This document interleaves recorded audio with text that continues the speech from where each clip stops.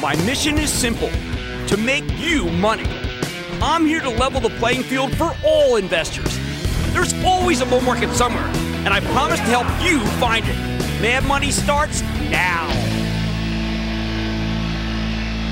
Hey, I'm Cramer. Welcome to Mad Money. Welcome to Cramerica. Other people want to make friends? I'm just trying to make you a little money. My job is not just to entertain you, but to educate and teach you. So call me at 1-800-743-CNBC or tweet me at Jim Cramer. We keep losing viable groups as formerly terrific sectors go flat. That's one of the main reasons why this market has become so frustrating. It's a real threat to whatever bull markets are left. And the ones that are left out, boy, are they painful. The recent sell-offs, they're much more extreme than our rallies. We just don't have enough sectors with strong prospects, which leads to a shortage of viable stocks. And that's why the universe of winners is so narrow here. Even on a day where the averages rebounded hard from the lows, Dow finishing off just 10 points, S&P dipping 0.13%, NASDAQ declined 0.12%, and was positive for some of the day. You know, as I say every night, there is always a bull market somewhere. But darn, it's getting pretty hard to find it. So tonight I want to talk about what's happened, about some of the vanishing bull markets, the ones that are at the precipice or tipped, because you need to know how this business has become so darn hard. What's causing these bull markets to morph into bear markets? Is it interest rates, strapped consumer, end of the post-COVID heyday? Maybe a little bit of all of them? Why don't we go down the list, you and me? The list of the lost bulls. Maybe we can find a couple. Let's start with what has been a real stalwart, travel and leisure. When we were locked up with COVID, we craved travel and going out. When the pandemic ended, we realized we were long on money, but short on time. So we set out for points unknown. That drove the airlines, the hotels, restaurant stocks higher. Just an incredible bull market. But in the last few weeks, with the rise in fuel costs and the decrease in disposable income because of tightening credit, we pretty much obliterated the entire thesis. Everything from Disney to Marriott to Delta to Darden to Carnival has been nothing short of disastrous. The House of Pain. Same goes with American Express, Airbnb. It doesn't matter how well they're doing. We're talking about the stocks, not the companies. Wall Street has collectively rendered a judgment that next year has to be worse than this year. Given the spike they had post-COVID, the travel and leisure stocks are now among the most accursed post-COVID hangover cohort we have. There's no more escaping it than there is escaping the declines in Zoom or Moderna and Pfizer, arguably the three biggest winners during the pandemic, and then the losers after it. How bad is this travel and leisure bust?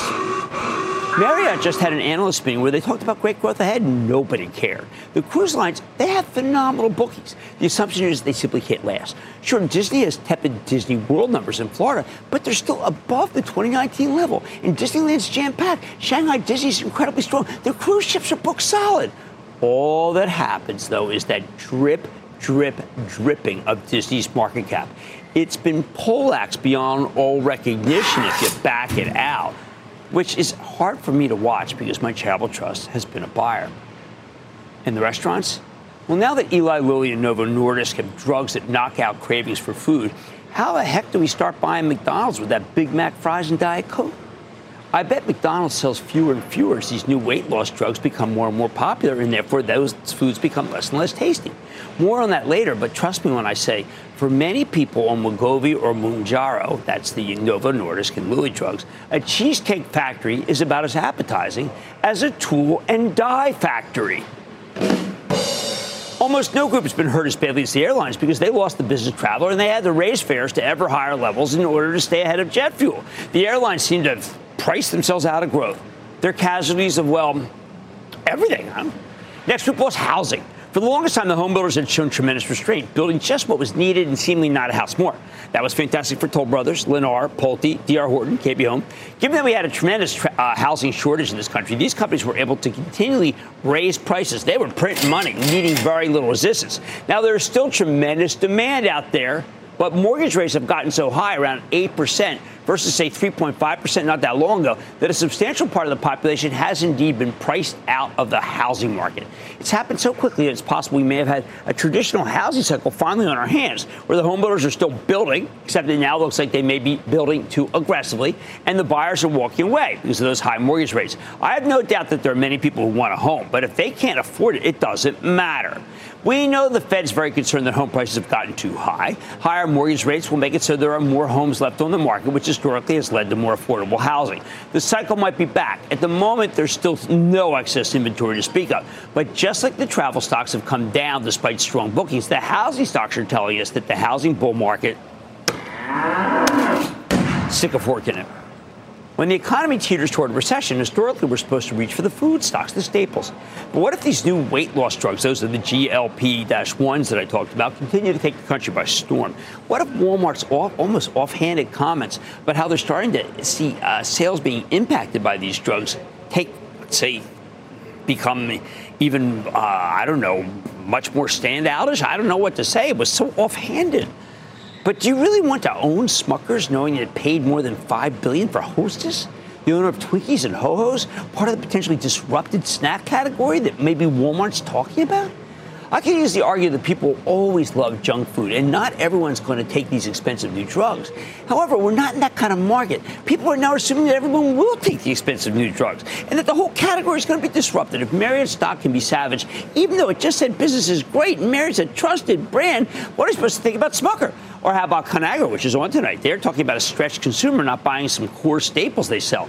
But can the consumer be all that stretched with sub 4% unemployment and wage growth that the Fed thinks is too hot?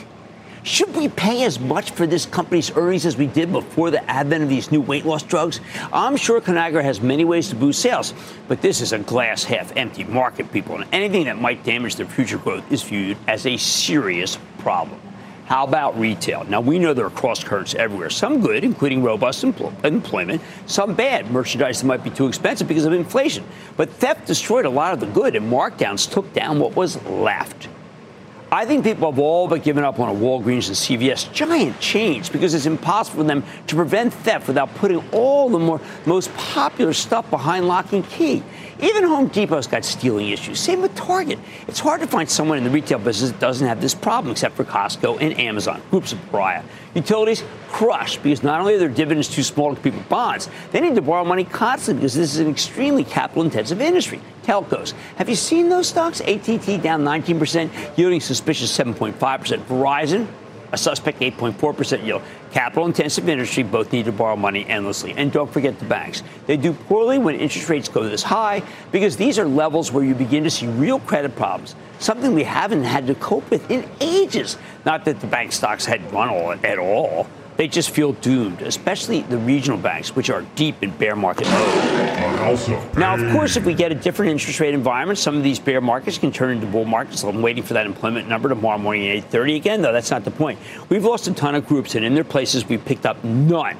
Only tech has a real bull thesis right now, and many feel that that's already overdone because they don't think that AI can be that powerful. I think it can be. I think it's attractive. Bottom line, the bear is roaming free right now except in tech. It's irrepressible. Without more sectors changing their coloration, any rally will be constrained beyond a short oversold pop unless employment cools, wage growth goes negative, and interest rates finally retreat from their record run higher. Tyler in California. Tyler. Hey, Big Booyah from California. How you doing, Jim? Hey, good to talk to you, Tyler. What's happening? Hey, I'd like to give a shout-out to my sister, Sasha. She's a new investor. And I'd like to ask about Clorox. Despite the bad earnings yesterday, should that be a long-term investment, or is that only a COVID play? Okay, I went over their different brands today to try to figure out who took share during the cyber hack. The thesis is a failed one. Almost no one's going to take share from Clorox because they own the best names in the business, and no one's putting private label on Clorox. So let's do this. Let's just say that it only yields 3.8. I think you can go to 4.5 yield. Let's do it by yield. And that's when you can start buying Clorox, and not before then, because they don't seem to have their arms around all the problems with the hack, and it's only down 10% for the year, only. The universe of winners is narrowing right here, right now. Without more sectors changing their coloration, any rally could be constrained, and the bear might continue to roam free. On Man Money tonight, I'm laser focused on the consumer packaged goods stocks and the impact of the GLP-1 drugs may have on the space. And I'm hearing if that concern could be warranted, maybe with Conagra Brands. Then Levi's reported after the bell, the quarter was not perfect. Let's find out more. I'm running through the numbers, talking to the company's top brass. And the beer business continues to drive strength, but Constellation stock sure didn't. What's happening there? I'm going to get a read on the sector and the stock with the CEO. So stay with Cramer.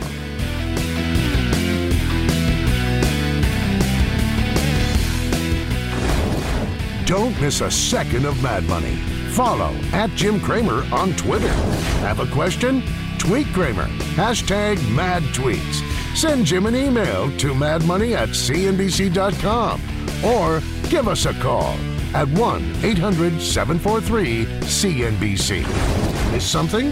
Head to madmoney.cnbc.com.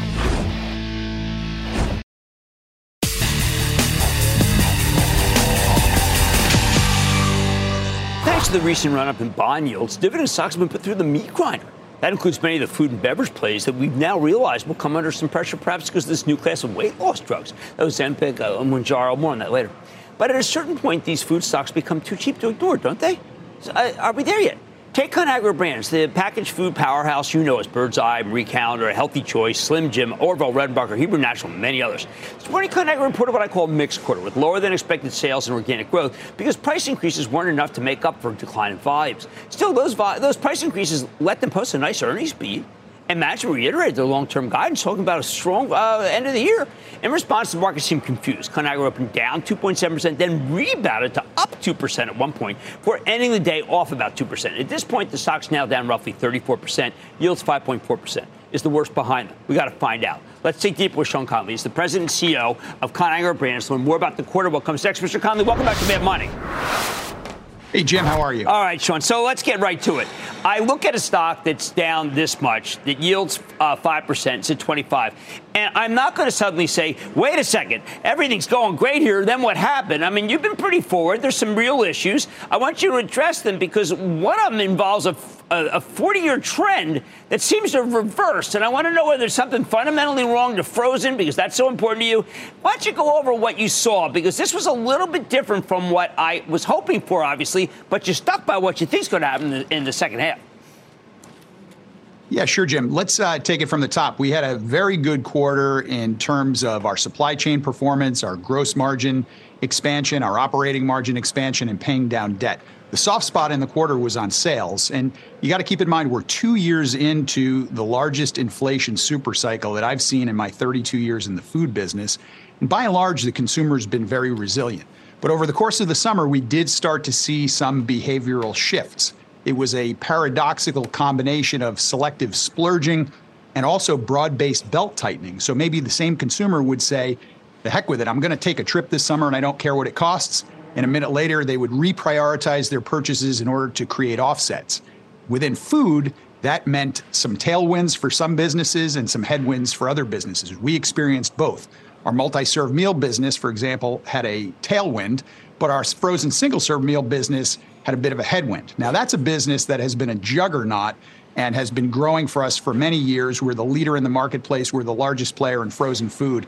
And so we don't look at this as any more than a temporary consumer tactic to try to create offsets for expenditures that they were determined to make over the course of the summer. All right, so tomorrow we get an unemployment number. One of the things that the Fed is very worried about is obviously wage growth, maybe too hot, jobless. We have 3.6%, 3.7% unemployment. Why is that not resonating more? We've got so many people with jobs. I would think that they'd be doing single serve, whatever they like in the great frozen food category you have.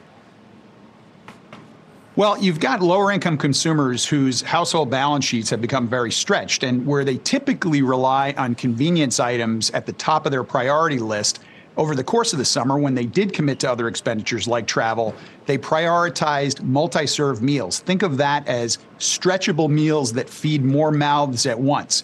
And so we saw a bit of a mix shift there. But one thing we've learned about the consumer over the years is that habits and practices are very hard to change for the long haul. And the single most unshakable trend in consumer packaged goods in the last 50 years is the need for convenience, because people live very busy lives. In food, they want great tasting food that's a great value, that's healthy for you, but they don't want cleanup, they don't want prep, and that's where frozen single-serve meals come in. We've got a phenomenal business, the best in the U.S., We're not concerned about these short-term behaviors because, frankly, we've got a multi-year, multi-decade track record of growth in this area. Okay, so the Wall Street Journal had this article today citing a Morgan Stanley study that talked about these new weight loss drugs, well, also for diabetes and so other things. And people are worried. People feel when Walmart said, look, there's been a little bit of a slowdown, that it's already these drugs. I mean, what's your big picture think about these drugs and what they could mean for ConAgra? Yeah, I'll give you my thinking on that, Jim. Obviously, it's very early days. As my peers have said, no one really knows exactly how prevalent these drugs are going to become. But let's say they become more prevalent. If that were to happen, I believe we would be very well positioned. You have to keep in mind that health and wellness has always been a central part of our ConAgra Way playbook, particularly in our two biggest businesses of frozen and snacks. Take frozen as an example. Our two biggest businesses are Bird's Eye Vegetables and frozen single-serve meals like Healthy Choice. These are products that have great nutrients, low sodium, low fat. All the things you don't want are out of it, but all the things you do want are in it. So if we were to find ourselves in a situation where suddenly more consumers are looking for healthier meals and portion control, products like Bird's Eye and Healthy Choice are incredibly well positioned, and we'd be happy to turn those consumers into loyalists of our brands. Similarly, in our snacks business, our top two snack categories are meat sticks and popcorn, brands like Slim Jim and Angie's Boom Chicka Pop. These are healthier snacks. These are not cookies. These are not chips. These are not candy. So if we were to suddenly find snackers looking to rethink their current snacking choices for healthier alternatives, we'd be happy to welcome them to the family. I'm so glad you mentioned that. Left out of all these stories, the biggest risk and the most concern that I see when I talk to the doctor community, you're not getting enough protein. Now, no one talks about that. Can you double down on protein? Because what is missing in the diet that must be had for people who are taking the GLP-1s. Yeah, our demand science team, Jim, tracks all of these trends. And the definition of healthy has changed virtually nonstop since the 90s. At one point, it meant less fat. It meant less calories. It meant lower carbs. It's meant grain-free. It's meant whole grain. It's meant fiber. It's constantly changing. So what we do is we study the current trends, then we design those trends into our products so that we're always contemporary and relevant and provocative.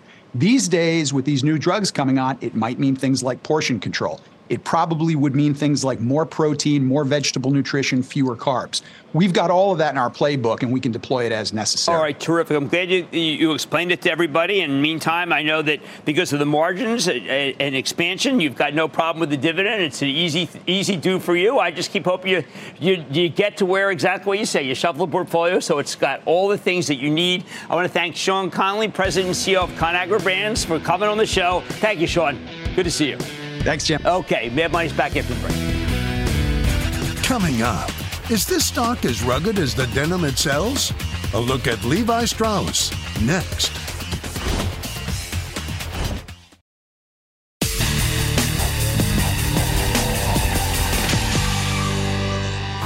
Is there any hope for the hated apparel stocks? Tonight, Levi Strauss reported, and while the stock's down and after hours traded, this wasn't a terrible quarter. Sales came in soft. Earnings were a little bit higher than expected. So management did lower their full-year sales forecast and said the earnings would come in at the low end of the previous range, and that is not good. However, Levi's finally seems to be getting its inventory in the right position. If you adjust for some quirky issues, inventory was up only 1%. That's a huge improvement versus the double-digit increases we've seen in the last few quarters. Remember, excess inventory is the bane of all retailers, so getting this under control is a major positive. So we got to ask, could it be turning a corner? Is this the bottom after a not great quarter? Just after the market closed, we spoke with Chip Bergh, the president and CEO of Levi Strauss & Company. Take a look. Mr. Bergh, welcome back to Mad Money.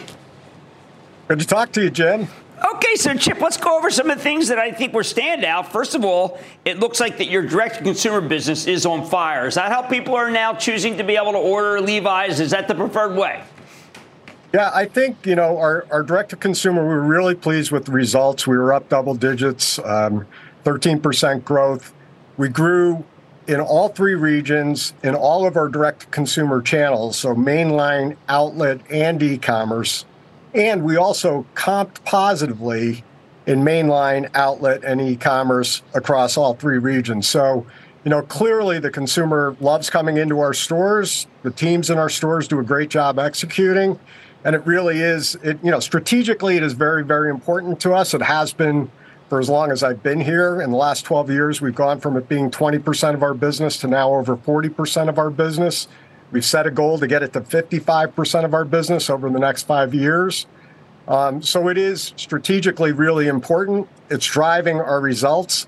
Unfortunately, a really soft wholesale business globally offset all of that growth. But at the same time, because I care about the holiday season more than any other, you're coming in with inventories okay, which to me says you're going to get a lot of full price sale, and that's very positive. Yeah, our inventories are clean, and the sense that we've got with our customers is their inventories are clean too. I'm hoping that sets up a less promotional holiday period than what we had a year ago when everybody had way too much inventory, including us.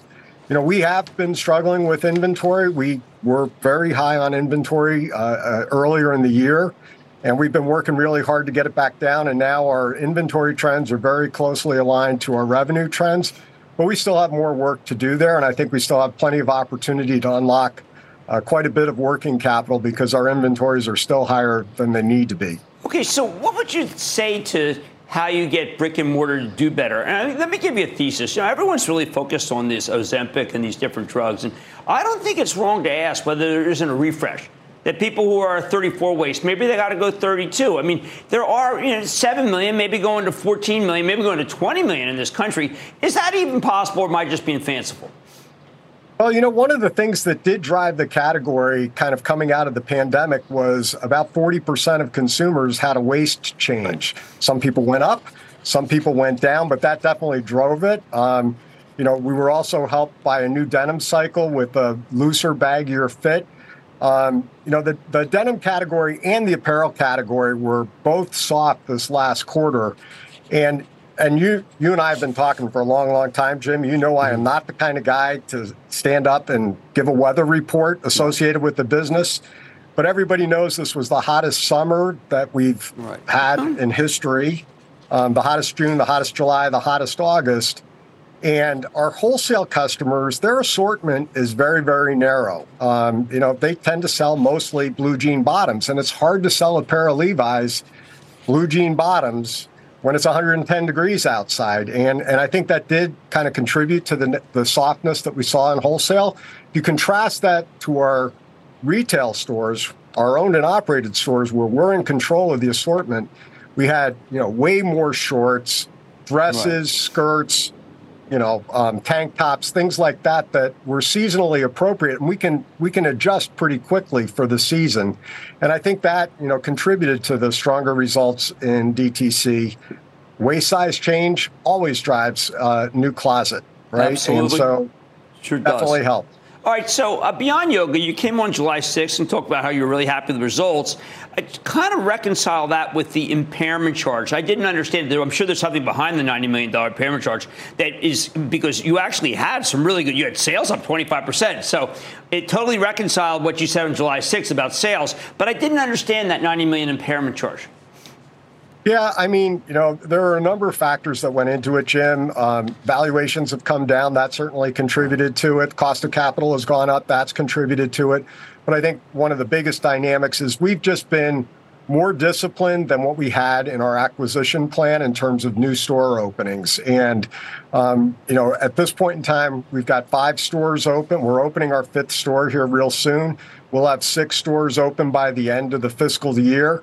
We'll probably add another 5 or 6 or so next fiscal year.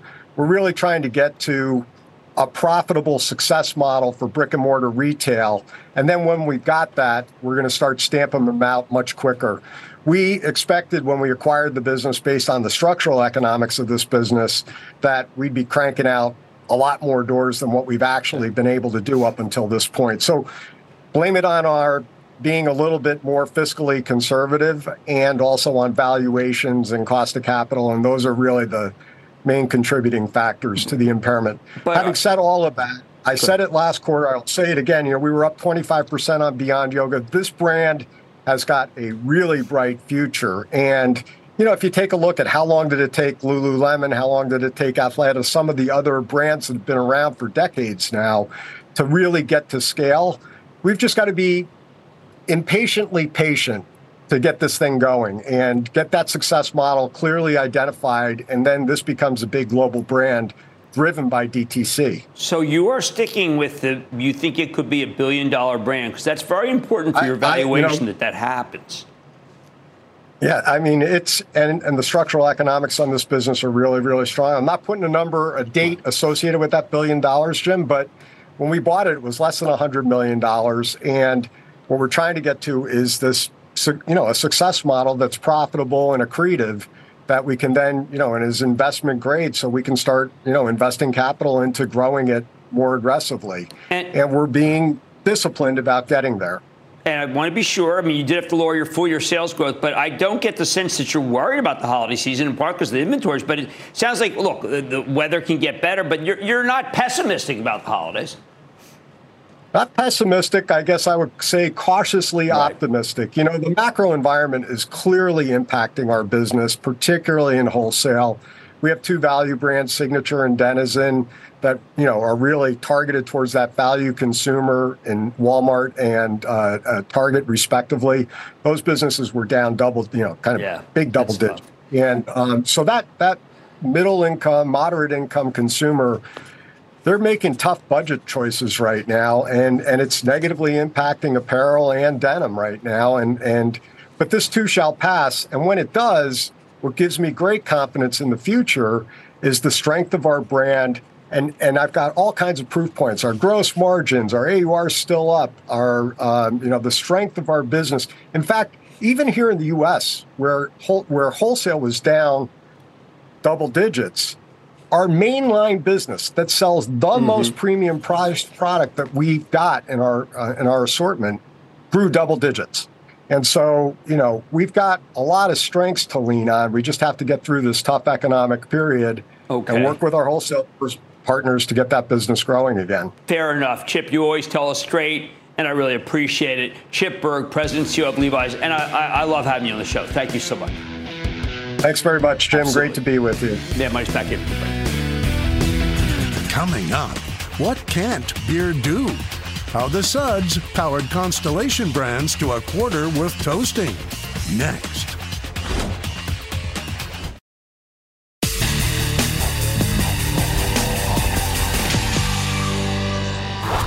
What are you doing when your favorite stocks turn into a punching bag?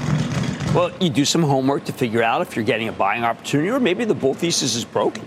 Take Constellation Brands, STZ, the beer, wine, and liquor company, best known for Corona, Modelo, Pacifico. After a monster run over the spring and summer, Constellation peaked at 273 and changed in August. And since then, it's been slammed along the rest of the market. I thought the company could turn things around when it reported this morning, but the stock sold off hard, down 3%. So what the heck is going on? When you look at the overall numbers, I thought they were very good. Constellation gave us a small revenue beat and a bigger earnings beat. Management raised their full-year earnings forecast. Core beer business is on fire. They raised their beer guidance, too. But the company also has a much smaller wine and spirits division that's not doing so hot. And they still have a huge investment in Canopy Growth, which wasn't talked about that much, but is viewed as an overhang. Plus, even though Constellation raised its full-year forecast, it did so by less than it beat expectations in the quarter, something that Wall Street just does not like. We own Constellation Brands for the Charitable Trust, and our conclusion is that the stock's buy into this weakness. I don't want to take it from me, though, because you know that I own it for the Charitable Trust. We got to take it from Bill Newlands, who's the president and CEO of Constellation Brands, get a better read on the quarter and what comes next. Mr. Newlands, welcome back to Mad Money. Thanks, Jim. Good to be here. Okay, so, Bill, let's get first right to the top. Beer was absolutely terrific. Solid results. I like the depletions, which is what matters. Growth of nearly 8% led the industry. So why do you think that didn't have more of an impact on people who own the stock or the analysts who talk about it? Well, you touched on it in your opening. I think it's a great buying opportunity. When you think about the success of our business, we just continue to outperform the industry in great ways. Modelo was up almost 9%. Pacifico was up 15%. The Chelada business was up 40%. And we still see very solid success with Corona. So our business is performing, particularly on the beer side, very, very well. And we expect it to do that for a long time to come. Now, you do have an $800 million authorization, but you got a November 2nd meeting. I would prefer you to come out with all guns blazing then. I know you're not going to say right here, listen, we're authorizing all that tomorrow. But when your stock falls 3%, when you see those numbers, it's got to be tempting to think, well, 240 seems awfully inexpensive. It certainly is. It's a great buying opportunity for many of your listeners, Jim. We look at this all the time, and obviously our history has been in these kinds of instances, we're not afraid to buy back stock. We recently, as you know, had a $5 billion buyback scenario. And as you point out, we still have $800 million available from our board to do more buybacks. Certainly the situation is not reflective of where we see our long-term success. Now, let's talk about the turn in wine and spirits, which is so needed. I mean, your wine brands are absolutely terrific. Spirits, I know you have to do some sprucing up. The numbers were, I'm sure, not up to your expectations, but it seems like you do have a plan. I got some sense of the plan, but maybe you can tell our viewers more about this division. I hate this division hurting what's going on with beer. Certainly. A couple of things were in play here. One is we've done a lot of change to our business. 3 years ago, 2/3 of our business was in the mainstream, and the mainstream is very unhealthy. Today, it's 1/3. And even though that area continues to drag on the overall business, the top end of our wine business is doing quite well and taking share. We're going to continue to evolve our portfolio to the higher end of the business. And secondarily, we've always shipped it depletes and shipments have not always matched each other. We've insisted this year that they do that. What that means is the first part of the year goes against a much tougher scenario from last year. That should reverse itself in the back half of the year. So we expect over the course of the whole year, the wine and spirits business is going to look just fine and will be within our guidance. But what's happened to the so-called clears and the browns? They don't have that pickup that I expected. It's almost like you had a dry January and it stayed dry. Well, to some degree, we still think there's lots of opportunity. You know, things like ready to serve. Our ready to serve business with High West and our Mi Campo ready to serves in the tequila side are both doing extraordinarily well. So there is continuing evolving of what the consumer is picking up, but we think we're well positioned to take advantage of that. Now, I am surprised. I spoke to Molson Coors the other day, and it looks like with you guys too. People are liking these non-alcoholic beers. Now, you and I go back a long time. That was something that, frankly, it didn't taste great, so people didn't order it. What's happened? Because these numbers, this growth in these numbers tell me that people have discovered it's something that is worth drinking, that it's tasty. It is. When you taste Corona non-alcoholic, which is, as you probably know, is the number one share gainer in the non-alcoholic sector this past quarter, it tastes very good. It tastes very similar to Corona Extra, which has always been the problem, is consumers haven't always liked a non-alcoholic or a very low alcoholic version. We've solved for that, and it's showing in the results. Similarly, we introduced Oro, which is the first light beer under Modelo, and that has performed extremely well. And it all speaks to the betterment trend. You're seeing a subset of consumers look for betterment. We see the same thing in our wine business. Meiomi has brought out a lower alcohol Pinot Noir, and Kim Crawford the same in Sauvignon Blanc, and both of those have been leading their sectors as well. So it's certainly a trend, i.e. betterment. Okay, speaking of trends, we had the Wall Street Journal today talking about this Ozempic. We know Walmart talked about how there may be a slight drop in the food category. Is it also impacting beer, or is beer kind of exempt because it's a different kind of occasion? It's more of an experiential drink than it is a drink with people worried about whether it's putting on weight or not.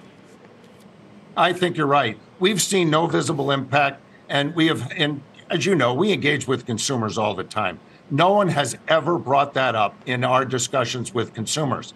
And part of it is the whole alcoholic experience is around social interaction. Right. And that's not always about the betterment scenario, although it is with a subsegment, as we talked a moment ago. So we think this is quite overblown as it relates to our category. All right, where are we with the balance sheet? I know you're a stickler. You don't want to have too much debt. You want to be able to buy back as much stock as you can, but you certainly don't want to put any sort of rating in jeopardy. The company generates a huge amount of cash. Are you satisfied with where you are? Do you think you can still drop that leverage?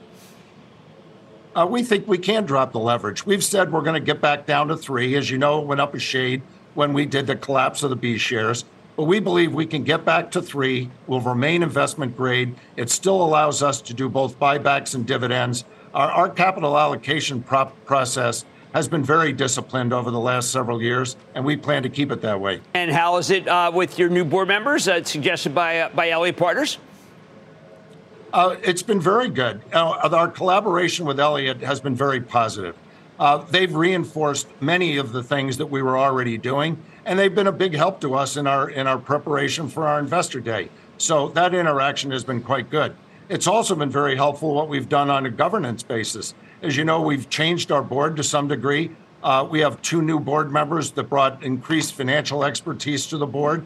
Our 2 longest-serving members, as part of refreshment, stepped down and did not run for re-election. And we're out searching for a new independent chair of our board who we think can also add some value. So we're very excited about some of the governance improvements that we've seen over the last year. And then just one last thing.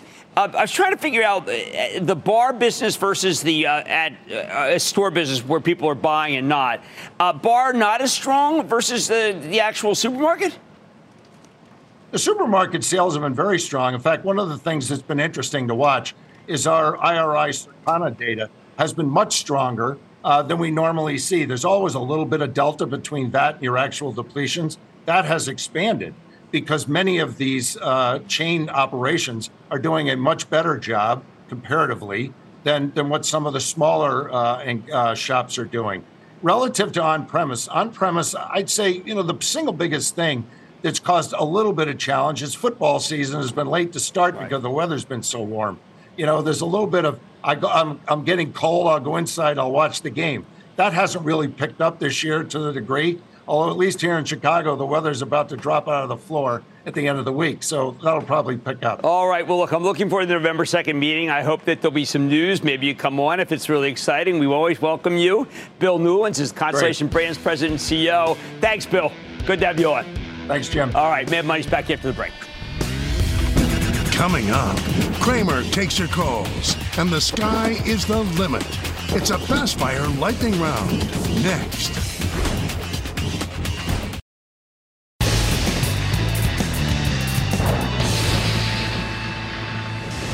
It is time. It's time for the lightning round. Chris, we're back for Golden Run. Save it. Talk to you. Plan us out. And then the lightning round is over. Are you ready? Ski Daddy. Time for the lightning round. Chris, let's start with Mitchell in Texas. Mitchell. Yo, Cramer. Hey, man. What's up? What's up, man? I want to give you and the team a big shout out, man. I really appreciate calling in. Team is fabulous. Makes me look good every night. What's happening? Hey, I got Top Golf for you. Stock's losing a lot of money right now. I bought 100 shares, I think at 17, and I just bought another 100 yesterday. I think you're going to be right, but I'll tell you, I can't be the axe because I did like the stock at higher levels, but it's doing, the company is making money, and I think it's a great experiential situation, but I have been wrong. Let's go to Bo in Alabama. Bo. Jimmy Chill, how you doing? The chill man is in the house. We're doing fine. How about you? Not too bad, not too bad. Listen, let me get some pros and cons on ticker SABR. Well, to travel, when I come up with anything travel that's still working, I'm going to have to go to Booking. I think BKNG is the stock that you want to be in, not SABR. Let's go to Raj in California, please. Raj. Yes, sir. This is Raj Bagai from California. I'm concerned regarding BlackBerry stock. You know what? I saw them trying to arrange it's almost like they're arranging the deck chairs on the Titanic. They're trying to spin off some IoT. I'm not going there. I'm not a believer. I haven't been a believer now for 10 points. I'm not changing. Let's go to Chad in Washington. Chad. Hey, Chad, speak to me. Come on, big guy. Hey, booyah, Mr. Cramer. Yo, what's happening? I got a stock that's making me pull my hair out, and I don't have much left. Do I buy, hold, or dump Under Armour? Oh, boy, it's so low. But, look, we got to see something. We got to see a good quarter. We have to see something that tells me that Stephanie Leonard is doing a good job because it's down 35%. And I don't have enough data to make me say buy it. Let's go to Blake in New York. Blake. Hey, Jim. So I've had some Shopify stocks here for the last few years now and doing a nice little run. Should I keep buying more or don't buy more because you've got a good position. And I think we have to wait for it to come down to buy more because it sells at 97 times earnings. It's one of the few winners in this market where we have a lot of losers, but don't buy any more right now. Let's go to David in Michigan. David.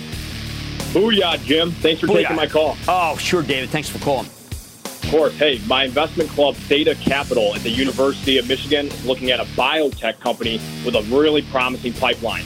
What's your opinion on Vertex Pharmaceuticals, Jim? Vertex is excellent, and your club really knows what it's doing. That is an amazing company.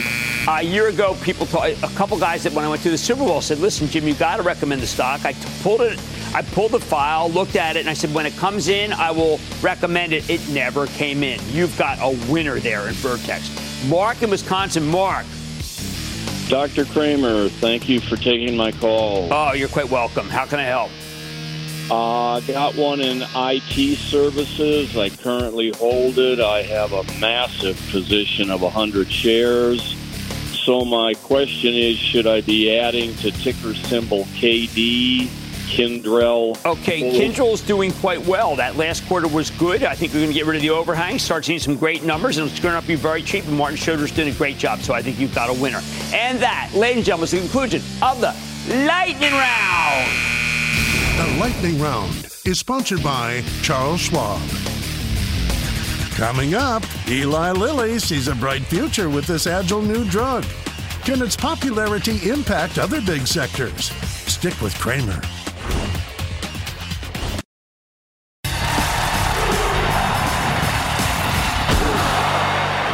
Seen a lot of nonsense about this new class of weight loss drugs. Think Ozempic, a.k.a. Wegovy from Novo Nordisk, Eli Lilly's Mounjaro. Tonight, I want to set the record straight. Full disclosure, I own a ton of Lilly for the Charitable Trust. We recommend the stock for ages precisely because it's diabetes/weight loss drug that can also help with blood pressure. In fact, it seems to help curtail heavy drinking and also help people with suffering from sleep apnea.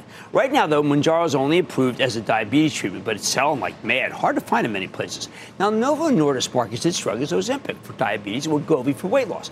Unlike Lilly, Novo Nordisk has approval for both.